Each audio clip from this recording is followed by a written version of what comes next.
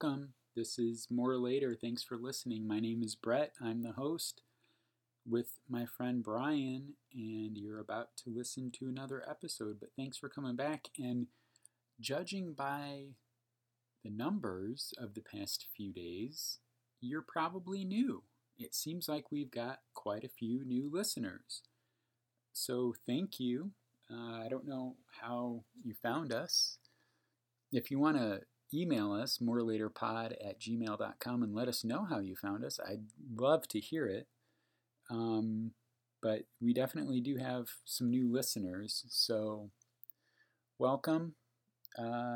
This is the show of Brian and me talking in his Florida room about whatever comes up. We've been friends for 30 years.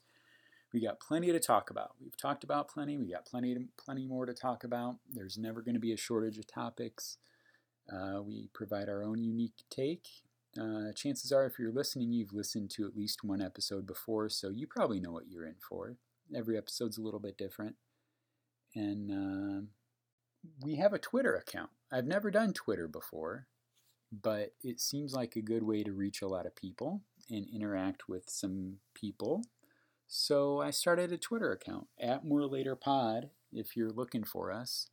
I've got a few tweets out there. I think we've got 2 followers, which is, every trip to the moon starts with a single step or something like that. But anyway, 2 followers. I tweet some things out. Twitter is like the perfect platform for me. I can be funny and entertaining in short, fits and starts, and Twitter limits the number of characters, so it doesn't give me a chance to ruin my funniness. I can get my funniness or my wittiness or my deep thoughts or whatever out in a short number of characters and move on and kind of, end it before I reveal that I'm not really that funny. But anyway, follow us on Twitter. I get so confused between like us and follow us and like our Facebook page, follow us on Twitter, follow us on Instagram, More Later Pod on Instagram, although I got to take some more pictures. Anyway, Twitter is probably more suitable because I can always think of stuff to say, but I can't necessarily find cool pictures to post. I was going to take a picture today. I actually thought about it on Instagram. I was going to take a picture and post it on Instagram, and I actually took the picture, and then when I looked at the picture, I was like, this is just too disgusting. I'm going to get sick just looking at this picture. I can't post it on Instagram, so I just deleted it from my phone. And you don't need to know what it was, but it was gross, and it relates to, I'm not even going to tell you what it relates to. It's gross. Forget it. Forget I even mentioned it. Anyway, follow us on Twitter, @MoreLaterPod. We have, the only guy that follows us right now is Dave Weasel, who's a comedian. He found us somehow. He started his own podcast, which I'm not going to advertise here, because then you might run away and listen to his podcast, and I want you to listen to ours. So anyway, thanks for listening. Oh, later in the podcast, in this episode, Brian and I talk about this old Neil Young video from 1972 in which he goes in. I saw it on Facebook. One of my Facebook friends posted it a couple years ago, and I watched it, and it's from 1972. Neil Young goes into a record store in New York City and finds one of his own albums, finds an album of his live performances that's a bootleg, an illegal recording, and the record store is selling it. It's like a 14-minute video showing Neil Young in the record store in 1972. It's one of the most awesome videos I've ever seen. And I was going to post it along with this podcast as kind of like a note or something so you could watch it, but apparently it's copyrighted. I don't know who owns the copyright, and I guess it's kind of apropos since the subject of the video is Neil Young complaining about uncopyrighted recordings that are being sold. But I don't know. I mean, it just seems like something that's so culturally cool that it's almost more important than a copyright to me. And I don't know if anybody's making any money off of it or whatever. But anyway, search from time to time Neil Young bootleg, and you may find it sometime. And if you find it, I highly recommend watching it. It's interesting, even if you're not a Neil Young. I'm not a huge Neil Young fan. I don't really know all that much Neil Young, but it's just cool to see what a record store looked like in 1972, what a rock and roll icon going into a record store looked like in 1972. This poor clerk in the record store who has to decide, like, do I call the cops on Neil Young when he says he's just going to take this record from the store without paying for it? He says it's his record. I don't know. It's a really cool video. But Brian and I talk about that later on. So anyway, it's worth hunting down if you can find it. And the song that we talk about later on is called Thumbing My Way by Pearl Jam. Hunt that down. It's definitely worth a listen. So here's me and Brian from his Florida room talking about everything that's important and nothing that's not. Thanks for listening. This is actually, yeah. So what is barley wine? It's First of all, you've been letting this age for a year. Yeah. That's high pressure drinking, because I always feel like I don't have the most sensitive palate in the world. And, I drink, I'll drink a beer and there'll be like hints of blueberry and this little bit of apple spice. And I'm like, it tastes like an IPA to me. But I did a wine tasting over the summer, and that was really like, because they just pour you a little tiny bit and they're like, this is hints of oak and with a little bit of raspberry and melon. And I'm like, how am I supposed to taste anything with this little 2-ounce pour that you gave me? Give me more alcohol, barley please. In it, but it's like it's high alcohol content. Does it get higher alcohol the longer it ages? Does it break down and make more alcohol? That's a question that I'd have to ask my friend Lauren, because he's a real beer expert. Well, we often, I think maybe every time we've done a podcast, we're drinking a little bit. But this time this is some high alcohol barley beer. Barley wine or barley? Yeah, barley wine. This is a Firestone Walker. So is it wine or is it beer that's just called barley wine? Yes, it's beer. It's beer, yes. Okay. Yeah, it's a Firestone Walker I bought last year. I've been aging, so. It's good. It's.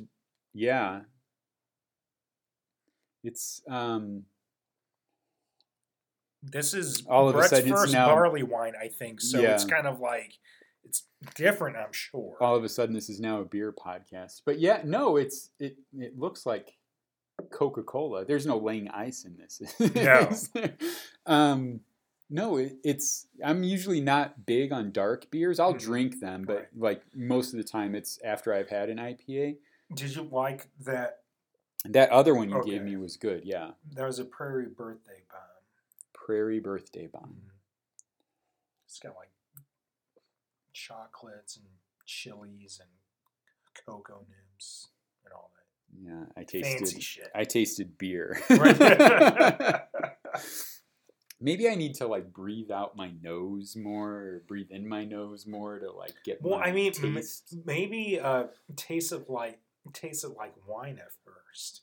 I drink everything fat. I know I shouldn't, but I do. No, I used to think the like whole wine tasting was bullshit, but it's fucking real. I mean, wine people out there know it's real. So you swirl it around, sniff it. Yeah, I mean, whiff of it. Mm-hmm.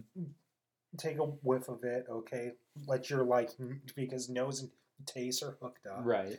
Okay, then take a tiny sip and kind of chew it. Mm-hmm.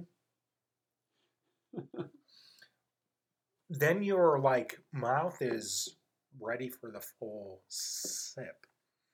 That's with wine. I haven't tried it with beer, really, but I don't know. See, doing that makes me not want to drink it because it tastes like Gary smells.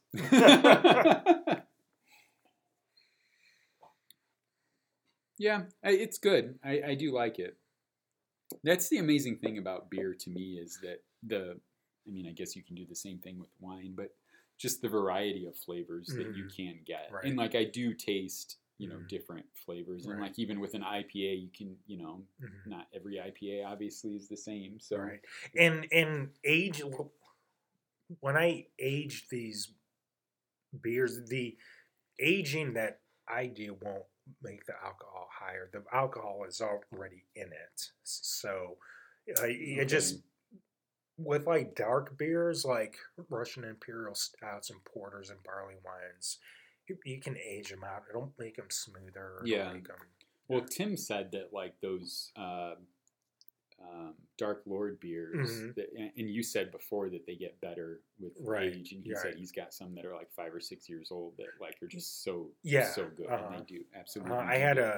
I've never had any of it. Dark Lord. Well, I have one aging now that's 2 years old. 2 years, okay. We'll bust that one open, and then I have some Bourbon County Stouts that I'm aging also. But my friend Lauren, he broke out Dark Lord 2010. Okay. And it's probably one of, if not the best beer I've had. Yeah. And I've had a shit ton of beers, but I mean, it was just really good. It was That's really just high enjoyable. Pressure, man. Yeah, I mean, it was just really, really enjoyable. Yeah. Yeah. Well, because I had he had me taste 2014. I think that was aged a year or two, and it was good. Yeah. But it wasn't as good as the 2010. Right. So yeah. But yeah, alcohol is good. I think. Do you remember a time when we were like not drinking and we're like, oh my god, alcohol's bad? Very like anti-alcohol. Back in like high school and early college, even we're like, oh no, alcohol. Yeah, I mean, even when I turned 21, I went to a Cubs game and I had beer at Wrigley Field, and then we went to a bar after that. But I still wasn't drinking very much.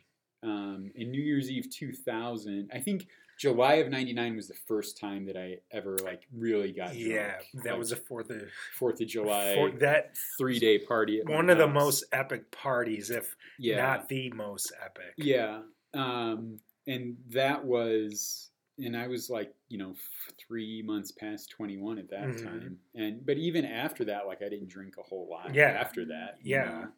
Like it was on and off. Yeah. It was cheap beer, some wine. Well, but I really think that like my affinity for drinking kind of coincided with the craft beer thing of the past like 7, 8, 9, 10 years or whatever, and like just the more beer, because like I would never drink anything other than like Miller Lite before, right? And like I never understood the point of like paying more money for beer. Like why would I pay twice as much for some beer, But then like after you drink more of it, you're like, oh, well, there really is a difference in taste. It really good. It tastes better. Right. One of the things I like this writer named William Least Heat Moon. He wrote this book, the early '80s, called Blue Highways, in which he went and drove around the United States on all the back roads, and I've read I think every book that he's written except for Prairie Earth, which I still have to read. But anyway, he wrote this article for like Time Magazine or The Atlantic or something like 35 years ago, probably in the mid 80s, talking about the need for a revolution in beer making. And he was talking about how Budweiser and Miller and Coors had kind of taken over the beer industry.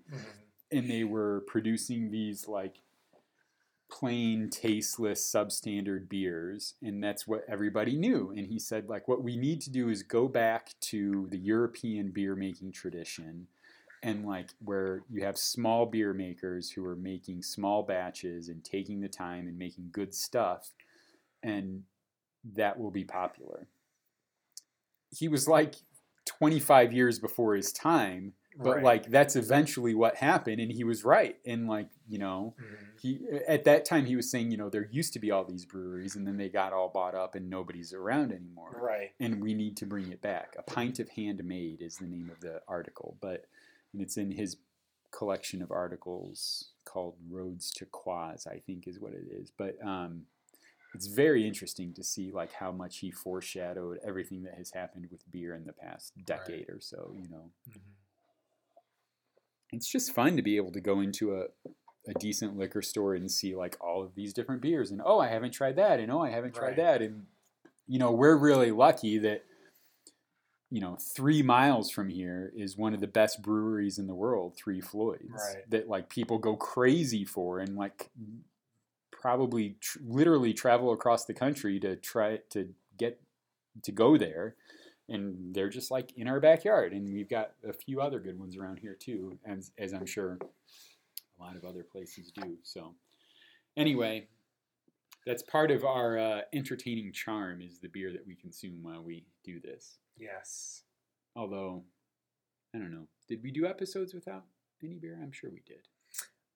Maybe not. There was one episode. No, I'm usually drinking whiskey while we're recording. Right. There was one time you didn't really want a beer, but then you ended up having one because you were drinking a little the night before. Oh, right. But yeah. you ended up having one. Yeah. Yeah. Hair of the dog. Yeah. I always put up like a token resistance, and then I'm like, that's one of my things for. I just said last episode how I didn't want to really do any resolutions, but for 2020 I want to be more mindful about everything, but about drinking especially, and not just like mindlessly like pouring alcohol down my throat for no reason other than like it seems like the thing to do. I don't know. Actually, this goes back to the previous episode when you were talking about what was the name of the fight thing? Oh, World Star Hip Hop. World Star Hip Hop. World Star. Yeah. But you were talking about how like every now and then you watch boxing. Isn't it amazing how far boxing has fallen? It is. Like when we were kids, everybody knew who the heavyweight champion was. Yeah. Everybody knew Mike Tyson and Evander Holyfield, even George Foreman. Right. Even middleweights and welterweights were huge. Right. But like, I think boxing, and I'm not gonna act like I'm some fucking boxing expert, but it was my understanding that like 4 or 5 years ago, boxing was making a comeback. Okay. And it seemed to be because I would like go on my sports apps, and there would be boxing things on there, but like even now it seems that like steam that they built up maybe when Klitschko, I think that's his name, was heavyweight champion. And I have no idea. That's what I was going to say. The beauty of this, I could be totally fucking wrong, is that it just... No, I don't think he's heavyweight champion. I have no idea who the heavyweight champion is. I don't even know the last one that I literally think the last one I remember was like Riddick Bowe. Lennox Lewis or Riddick Bowe, yeah, in like the late 90s. And okay, I'm currently looking this up. Heavyweight. And like for my 15th or 16th birthday, 14th birthday, the only thing I asked for my parents was to get the Holyfield Foreman fight on pay-per-view, and that was my gift. And it's Andy Ruiz Jr. Okay. Now, is he the undisputed? Like, is he WBC, WBO, IBF? Man, that came... Or WBA? There's WBA. 4. There's 4 now. Yeah. Okay. And they're has been for a while. I think the WBO is the newest one because it was always WBA, WBC, and the IBF. Yeah. Yeah, I think. But just like culturally, Right. like Mike Tyson was a cultural icon of the 80s. Holyfield was Ali. too. Ali, George Foreman, Joe Frazier, like all of these people. Liston, yeah, Rocky Marciano, all these, even going back to Joe Louis and Jack Johnson, and like all of these people way back, people knew who the heavyweight boxing champion was. Right. And like, you know, Riddick Bowe and Lennox Lewis a little bit less, but like I don't even know any fighters anymore. Right. And like I guess part of that maybe has been supplanted by the MMA stuff and like the Irish guy. Conor McGregor. But like he's the only one of those guys that I know. No, boxing wise, I think people know Mayweather and Pacquiao. Yeah, those are the like amateur popular, like right. You're like amateur yeah follower will like know that. But like back, you know, way back when we had, you know, Julio Cesar Chavez and Pernell Whitaker, who just died. Yeah. And Hagler. Marvelous Marvin Hagler, Roberto Chavez, Roberto Duran, yeah, Hearns, Thomas Hitman Hearns, Donnie Lalonde, who fought Sugar Ray Leonard, like all of those guys. Camacho, Hector Macho Camacho, and like you don't know any of those guys anymore. There's no even the guy that he won the gold medal in the 1992 Olympics, and then he went on to a pro career after that. De La Hoya. Oscar De La Hoya, he might be the last like breakthrough boxer that I even remember hearing anything about. So I don't know. It's just maybe that says something about our culture and how boxing even isn't violent enough anymore. Like you need MMA. Well, I think it's the MMA, opposite actually. I think people,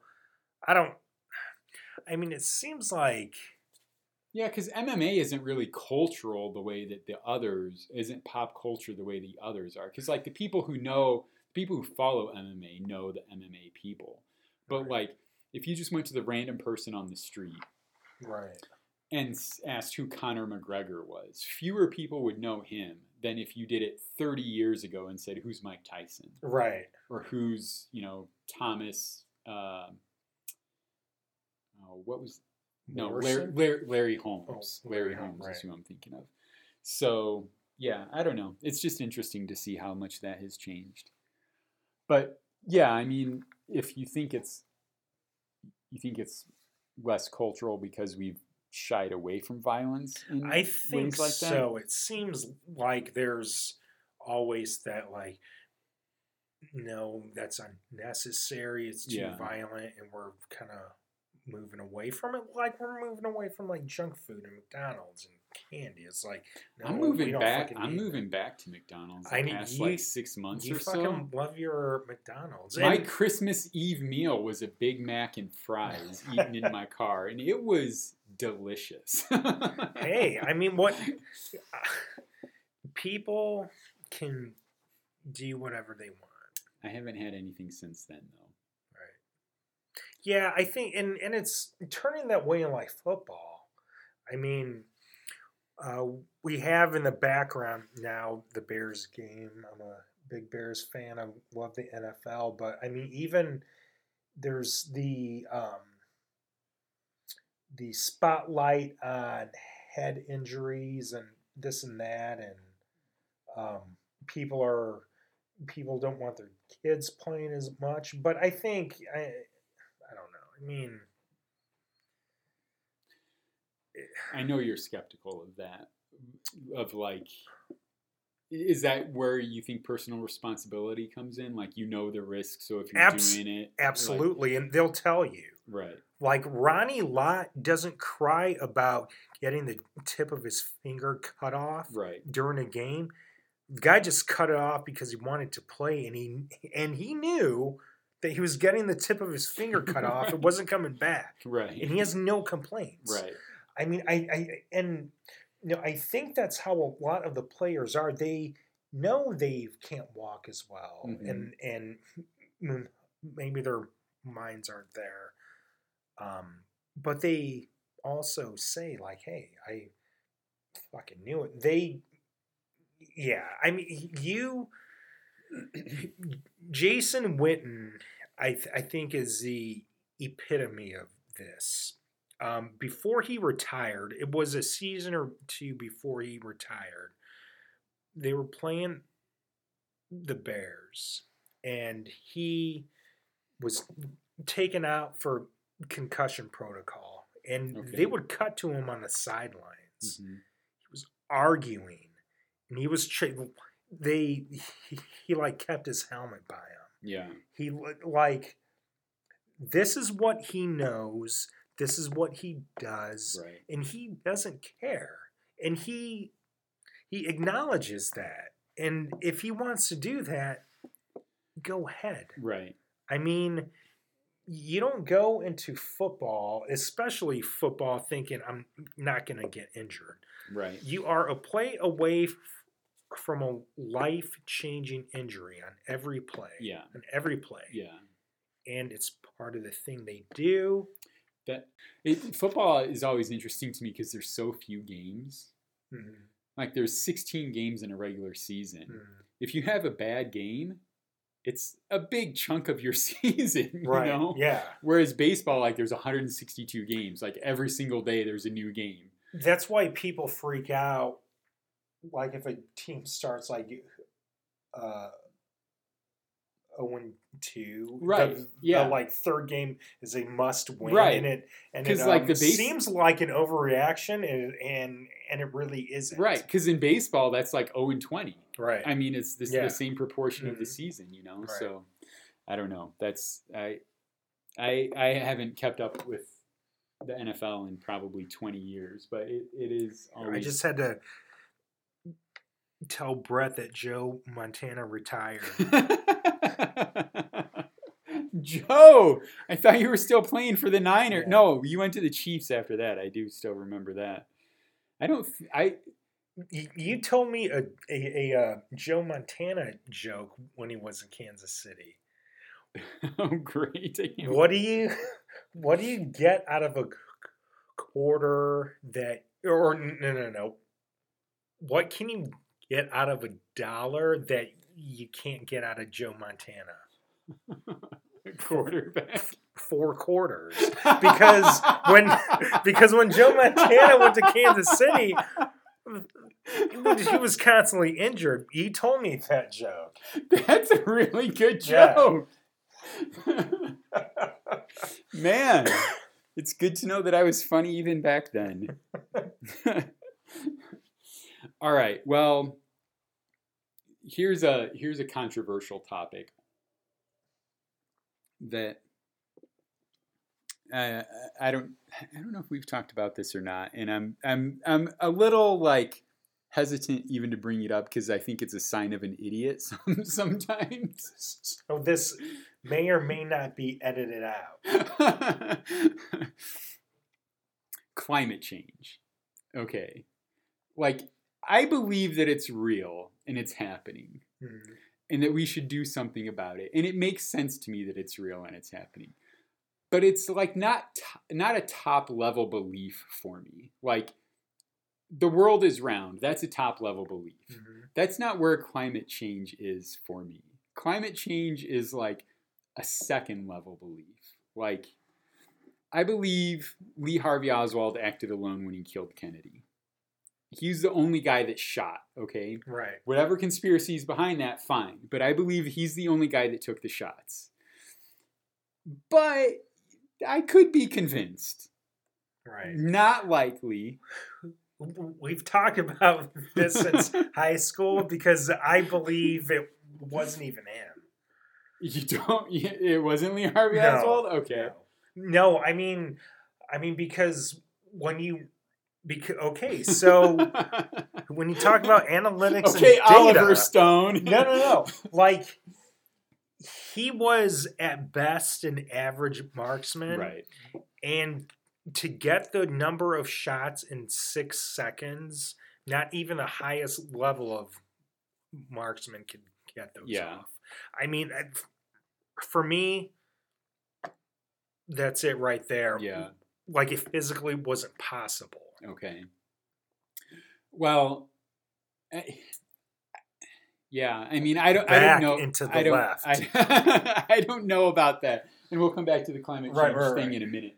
But I will say that, like, I went on vacation with my kids to Texas this past spring break, and we stopped in Dallas. And just to go to Dealey Plaza, where Kennedy was assassinated, and this historical event happened there that I've been obsessed with since middle school, I think. Long time. Yeah. Like, I vividly remember the 25th anniversary, which would have been in 1988, of the assassination, coming home from school, and we were driving to New York to see my grandparents. We were leaving to go see them on November 22nd, the 25th anniversary, and my mom had taken the day off work, and she said that A&E, the TV channel, had interrupted their regular scheduled programming that afternoon at the exact time that Kennedy had been assassinated, and they had replayed like television coverage as if it was happening in real time. And I remember being like so disappointed that I didn't see that. And that was in 1988, so I was 10 years old, and I was obsessed with it at that point. Been obsessed with it. I've read tons about it. So just to be there like with my kids and see like where it actually happened, and to have like my daughter, my 9-year-old daughter, stand on the actual pedestal where Abraham Zapruder stood to capture the film of the assassination was just like crazy being there. And to be able to stand, like they have an X in the road where the shots hit him, and to be able to stand where the last shot hit him, and to take a picture from that exact vantage point back up to the 6th floor window, which was something I've always wanted to see what it looked like, but I'd never seen that picture. To be able to take that picture was just awesome. Right. So it was really cool to be able to be there and check it out. And like November 22nd has always been like a super important day for me in my life, and to like actually go there and see it was awesome. But I like, did Oswald act alone? I think he did, but I could be convinced. So the Oswald thing, you know, I've kind of settled it in my mind, but there's still wiggle room, and that's how I feel about climate change. Like, it's mostly settled in my mind, but I don't know. Like, I mean, you don't think it's happening? Or? I think it's happening, but my skepticism, I guess, is the difficulty that we have in accurately predicting weather forecasts. And for the most part, weather forecasts are pretty good. I think weathermen get a bad rap for the most part. But like... Right. Weathermen get a bad rap because of people and their ignorance and thinking that weathermen make weather. And because I'm really, really into meteorology. Like, people do not listen to a fucking forecast.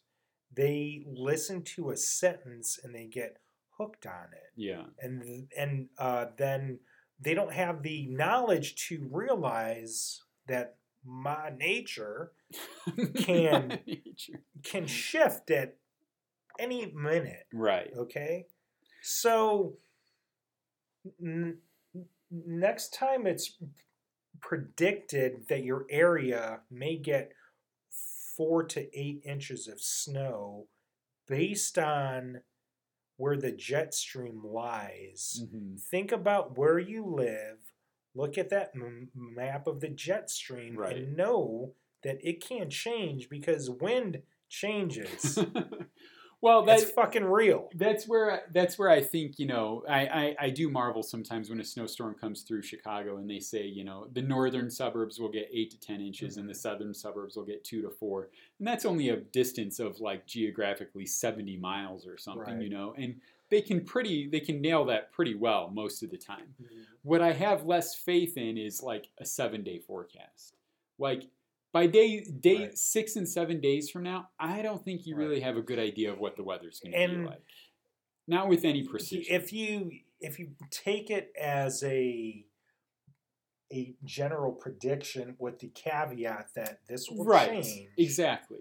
then, I Which mean, you're which okay. supports my skepticism for predicting that what is happening today is going to Right. continue to affect the earth 20, 30, 40, 50, 60 years from now. I do believe that we shouldn't pollute as much as we do. I do believe that we have to get off fossil fuels. I do believe we pump enough shit into the air that we can change our atmosphere. What I don't know if I necessarily believe or have fully accepted is that things will be as catastrophic as we are being told that they will be. Well, I think it's more of if we don't change. Like if we don't change, this shit will happen. Right. People that try to give you a year, they're full of shit. Right. But it's hey, if we don't fucking change, then based on the historic data that we have and what we know, like knew the polar ice cap was in like 1930, Right. and what it is today, we can safely say that in 2040 we're fucked. Right. I mean, it's just kind of a heads up to say, well, I mean, if we don't fucking change shit, it's gonna be messed up. Yeah.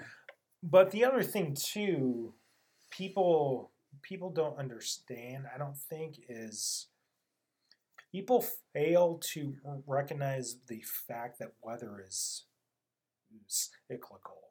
Right. It fucking runs in a cycle. Right. If you look at the history records, this isn't the first time it's been 60 on Christmas. Right. And it will not be the last. Yeah. Yeah.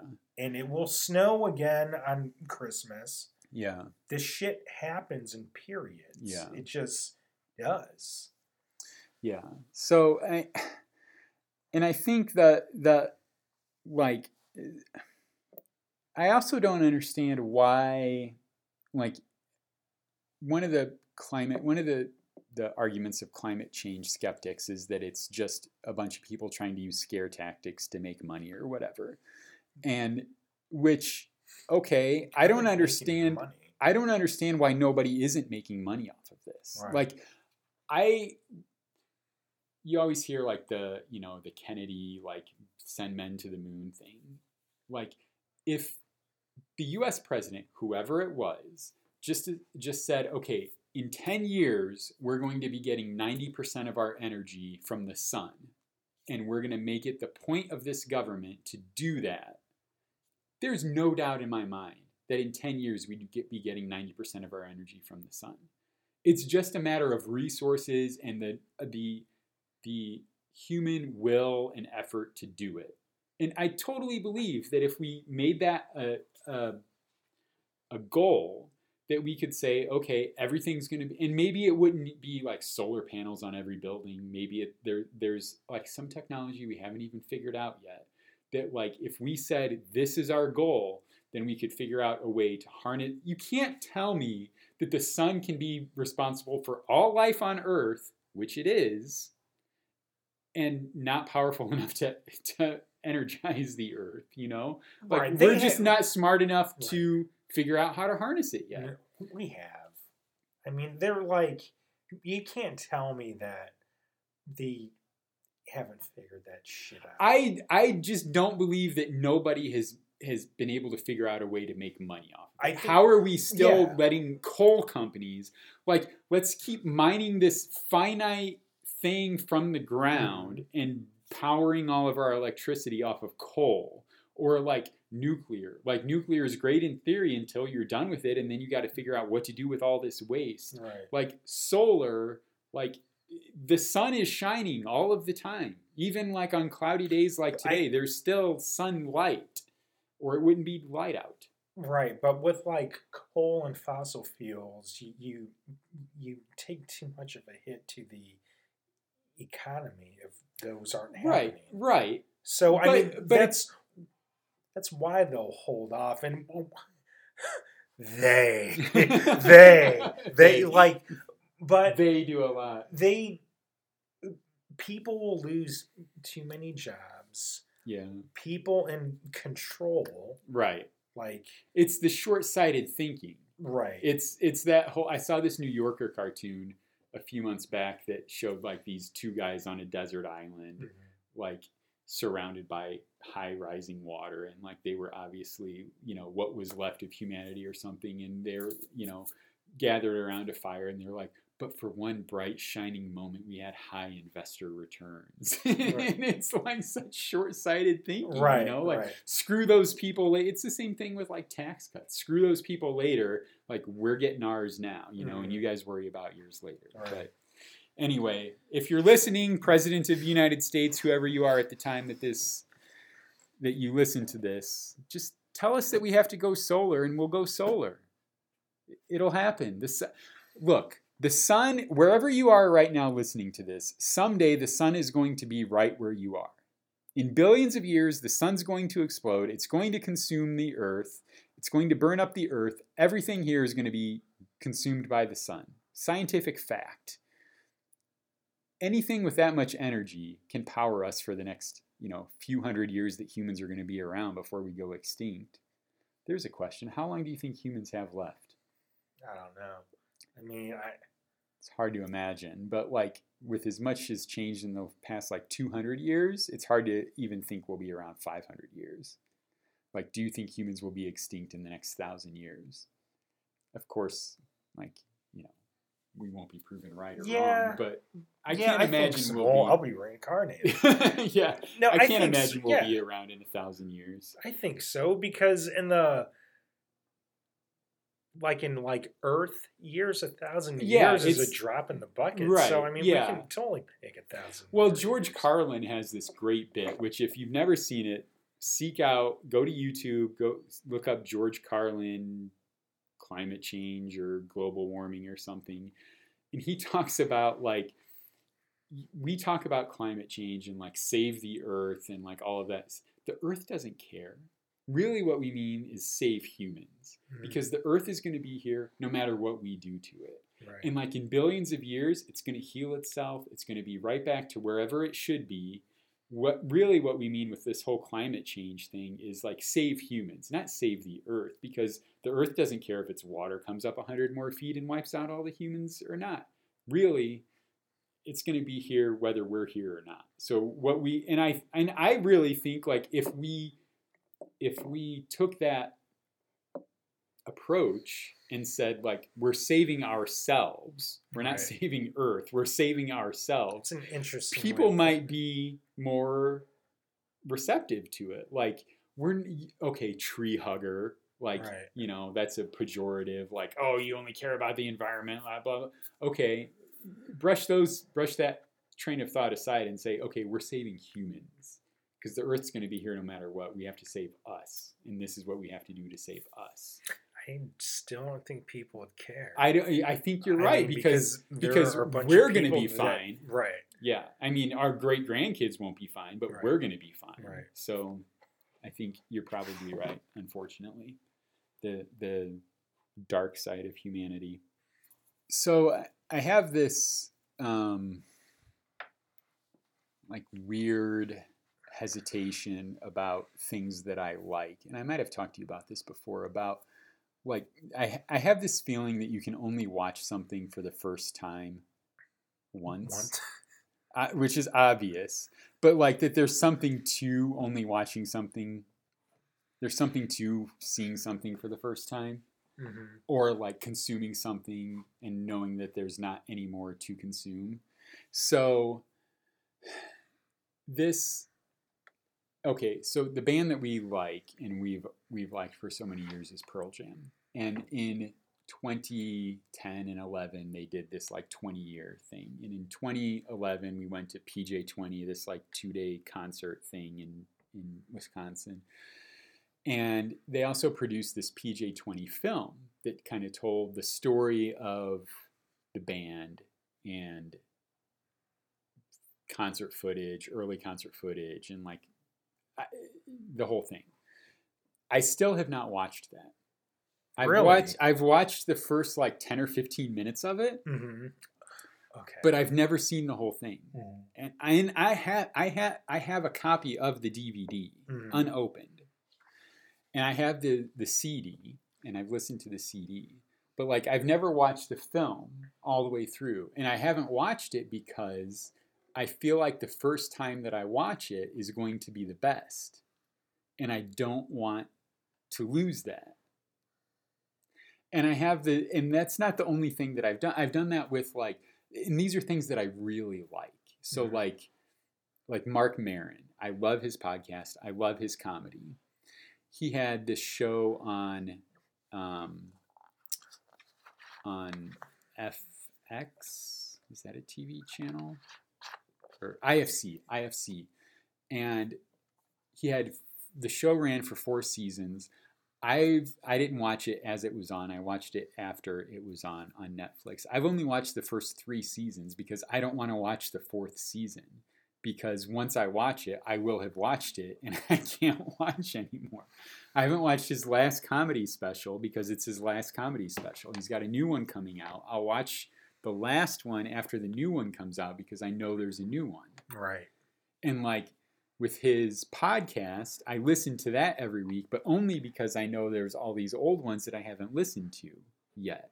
Mm-hmm. So I have this thing of like not wanting to consume the last of anything just so I know that there's always a little bit more to watch or consume or whatever.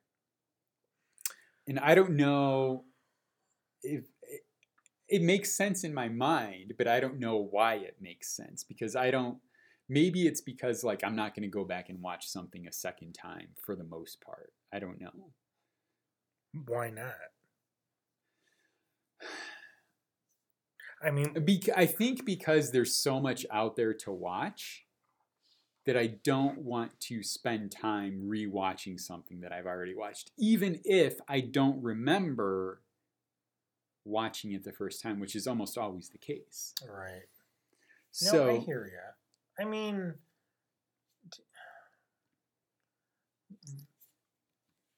that's kind of like not listening to a song more than once. I mean, there's no guarantee there will be a new album or a new song or anything, and you want to hang on to it.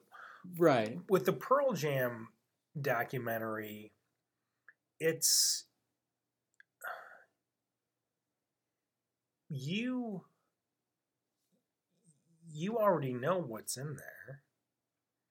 Yeah. You just haven't watched the organized film. Right. But there's not much in there that you won't already know. Yeah, but I'm sure there's footage in there I haven't seen. There is, but it's who's like, why can't you watch it more than once? Because it's still like, right. Do you only watch like, well, I don't know. It's kind of perspective, I guess, because I feel like a good TV show can be seen over and over and over because it's just, that's what makes it great. Great like comedy is measured by how often it can make you laugh.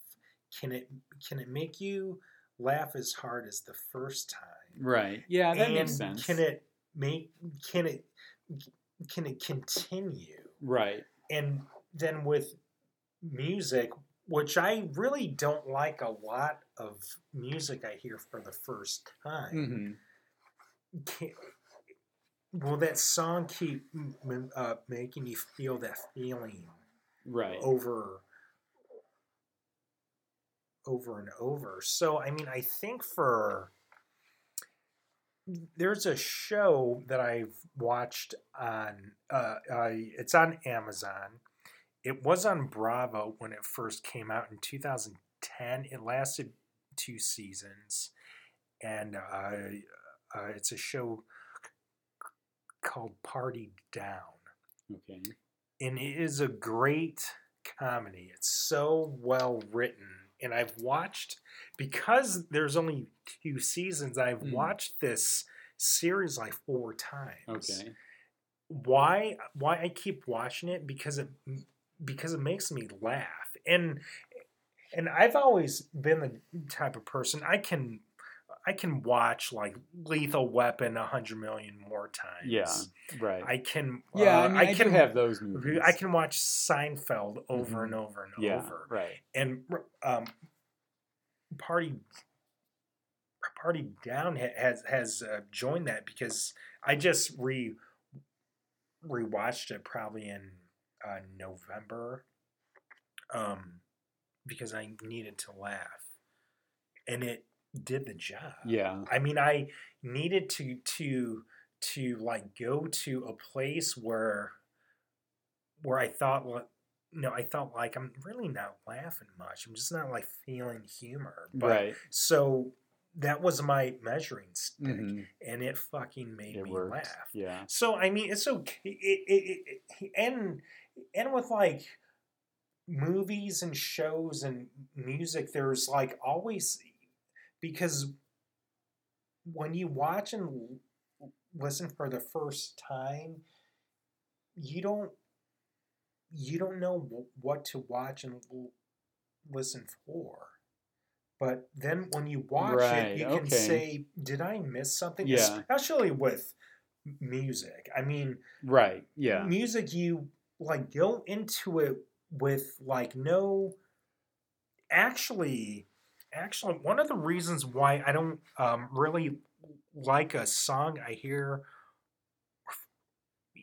for the first time on purpose, okay, if I'm purposely putting that new piece of music on, is because I've already judged it.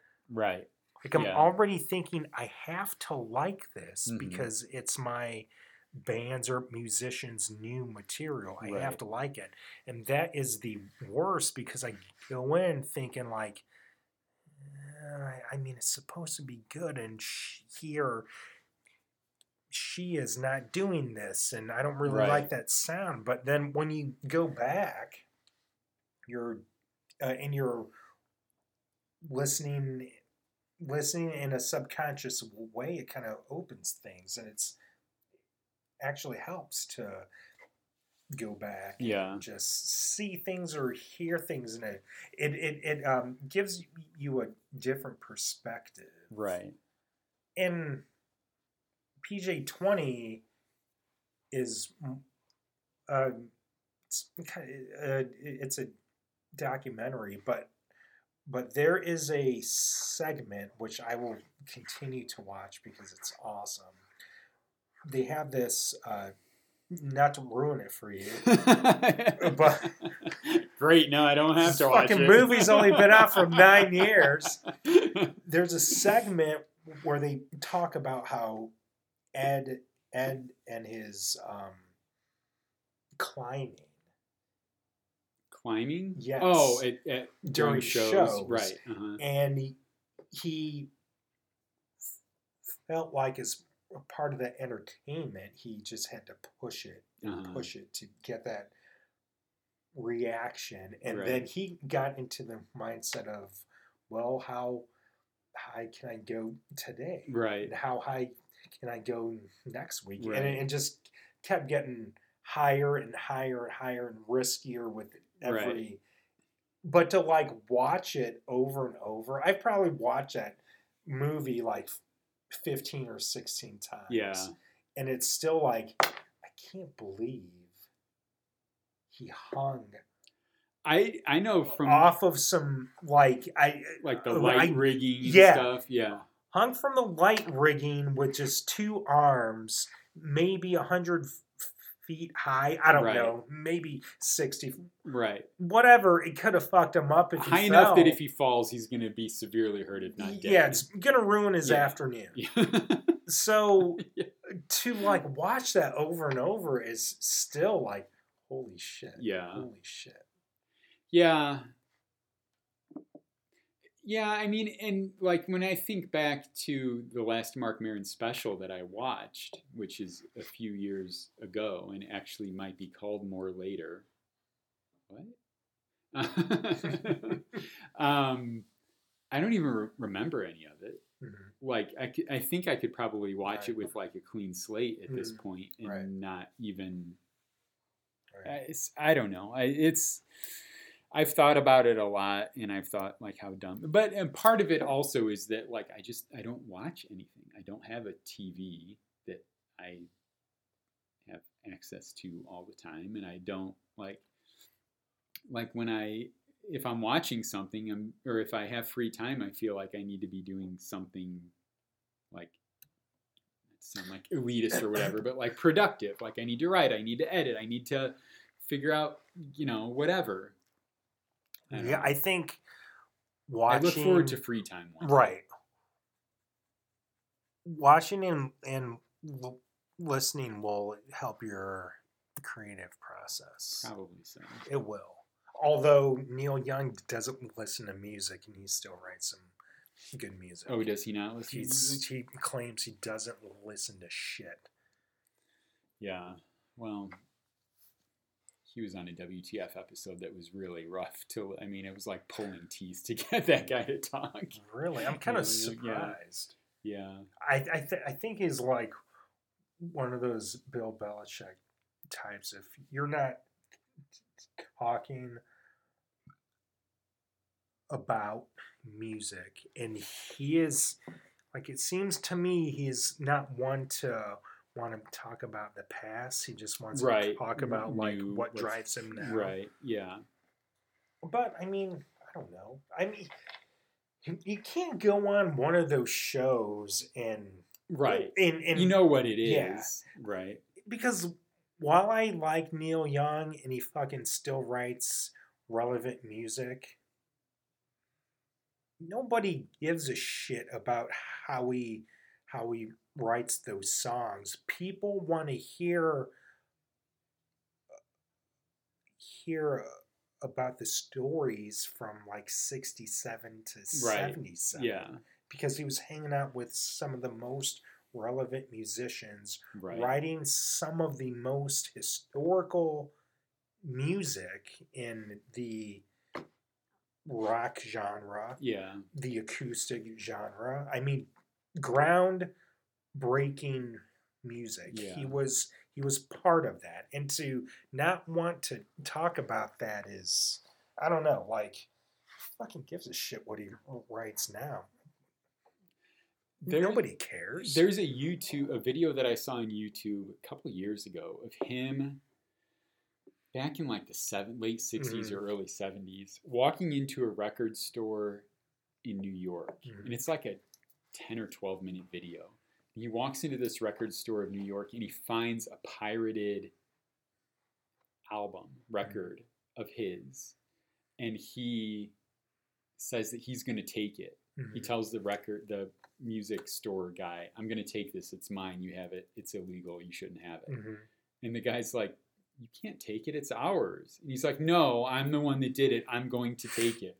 And the guy behind the counter like has to call his boss on the phone and like get permission. Neil Young's trying to take his record. Neil Young's trying to steal a record from us that he says is his because we have it illegally. It is, I mean, it's great to see Neil Young as Young, but it's also just like the specific time and place in New York, this New York record store. And it's just like, just looking at this video is just like fantastic. It's like time traveling. We've talked about this before, and it kind of like Robert Plant was on Howard Stern, I think last year or 2 years ago, and that fucker like doesn't want to talk about Led Zeppelin at all. Right. I hate to break it to Robert Robert Plant, but nobody gives a fuck about the albums he puts out with like Diana Krall or Right. who fucking. Nobody cares. The most relevant shit you put out was from 69 to 80. Right. Like, After without that, Led Zeppelin, nobody cares about anything else you did. Yeah. I mean, and I really appreciate artists who like keep moving forward, but to not acknowledge the past is like fucked up. I mean, Right. I can't like, and it's different than having a concert and just doing like recent music. That's fine. I Yeah. mean, that's your show, your creativity, your art. But to be in an interview and not expect questions Right. about the past, especially in a conversational format Right. like WTF, Right. Howard Stern. Those are Yeah. conversational format interviews. If you're just on like Good Morning, Good Morning America, yeah, that shit gets old. You're asked about the same shit over and Right. over. I get it, but in a conversation format, you gotta fucking talk about that. Right. Right. That's what people want to hear, and that's why you're on there in the first place, because Yeah. of this other. But from their point of view, I can see how it can be frustrating, like for Robert Plant to be like, Yeah, that's it's arrogance. been Though. 40 years since these people think I've done anything relevant. Right. know? I mean, yeah. Then put out better shit. Right, and Okay. that's what one of the things that Mark Maron always says is when he has these old timers on there and they say, the stuff I'm doing now is the best stuff I've ever done, and they're like you really believe, like, Right. you're in the Beatles, like, you really think that this is better than... Right. Although he did, when he interviewed Paul McCartney, I think he did ask them that question, like, is this the best that you've ever done? And Paul McCartney said, well, I was in the Beatles. Like, Right. no, it's not the best I've ever done. I was in the Beatles. I mean, even Pearl Jam is not doing the best shit they've ever done. Right. I mean, it just like isn't. Now, Right. their last album, Lightning Bolt, I thought was their best since 2006. But to me, it's not better than No Code. It doesn't sniff Yield. I mean, yeah, but I mean, we could turn this into a Pearl Jam podcast real quickly, but you can look at individual songs that on that album are some of the strongest songs that they've done. Maybe not collectively, but like if you ask me like my top Pearl Jam songs ever, like Lightning Bolt's going to be in there. Like I think lyrically, Lightning Bolt is one of the best lyric driven albums. Yeah. Top 3, I think. Yeah. I mean, it's really good. But again, a lot of that is just preference of at the moment what you're thinking and like what you want to emphasize, whether you're emphasizing lyrics or whether you want songs that rock or songs that like I've been listening to the song Thumbing My Way, which just seems like really relevant to me at this point, and it like it's always been fine, but like just listening to it lately, like no matter how cold the winter, there's a springtime ahead. Like, all right, and yeah, that's what I need right now. That's an awesome lyric that should resonate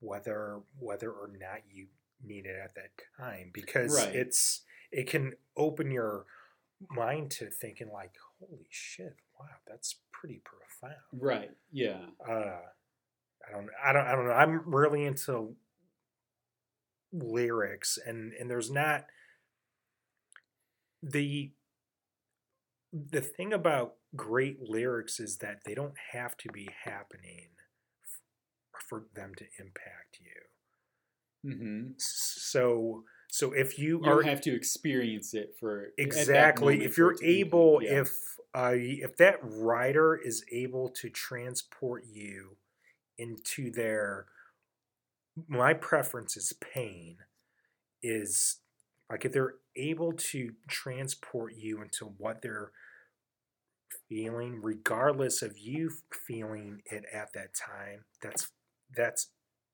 great. Yeah. And I will say, like, with Thumbing My Way, like, the reason I went back to that song is because the lyrics occurred to me at one point, Right. and I thought, how's the rest of that song? You know, Right. like, what, in, like, I've always liked the song, but it's never been one that I've, like, really chosen. But then Right. when the lyrics, you know, they obviously, and that was from an album, what, 19 or 17 or 19 years ago? Right. 2002. Which was what, Riot Act. Mm-hmm. So those lyrics have been floating around in my head a long time, but you know, to identify with them now, to just pull them from somewhere, you know, from way back in my head, to say like, oh yeah, that makes sense now. That's a pretty. It makes me wonder what else is back there that I'm just not identifying with at this moment. You know, that I'm reserving for later use. You know, and which brings us back to your fear of not watching something because you'll miss out. You like have to watch it for the first time in order for it to be able to go back to it when you need it. What am I missing out by not even seeing it? Right. I mean, whatever you watch, and who fucking cares what you watch? Show, movie, documentary, music-wise, I really don't care what you're listening to because if you like it, you like it. But there will be a point when you need it, which may sound weird. For me, like, I don't know, I think people don't realize like how much they need music, but it will, like, if you don't experience it, then you're kind of limiting your ability, maybe not limiting, but not expanding your ability to process things that you might otherwise be able to process. Right. And being able to get a point of view that you might not have otherwise had. Right. And I mean, it's easy to, you know, wallow in whatever's happening now, but to be able to look at whatever's happening now and saying, well, no matter how cold the winter, there's a springtime ahead. Like, okay, yeah, like there is a springtime ahead. Like, no matter how cold the winter right now, there is a springtime ahead. Mm-hmm.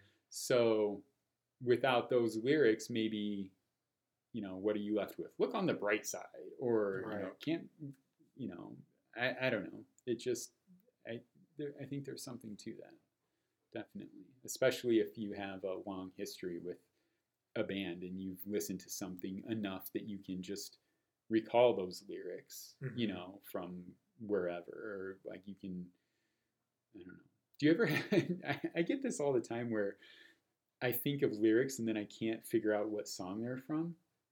Yeah, periodically. I do it all because and it's almost always Pearl Jam. Sometimes with Taylor Swift too, though, because like I've listened to so much Taylor Swift over the past few years, and I found myself listening to her by myself the other day when nobody else was around. I was like, hey, play this song. But it's just weird to like think of lyrics and be like, okay, where is that from, and what context are those lyrics from, and to be able to pull those out later and just listen to them. I don't know. It's cool. So, all right. Well, I think that's it for episode 6. And one last message out there. Stop at your local Strachan Van Til's for Lang Ice, the best ice you will ever have. Make yourself happy. Make your drink happy. Lang Ice. Because that's especially important right now, because although it's cold out now, no matter how cold the winter, there's a springtime ahead, and your drink is going to melt in the spring, or your drink's going to get warm in the spring and summer. Yes. But Lang Ice will not melt as quickly as the others. Cheers. Thanks for listening. Leave us a 5-star review. Refer us to your friends. Like us on Apple Podcasts or Stitcher or wherever you're listening to us. Thanks for listening, and we'll see you again soon. Bye.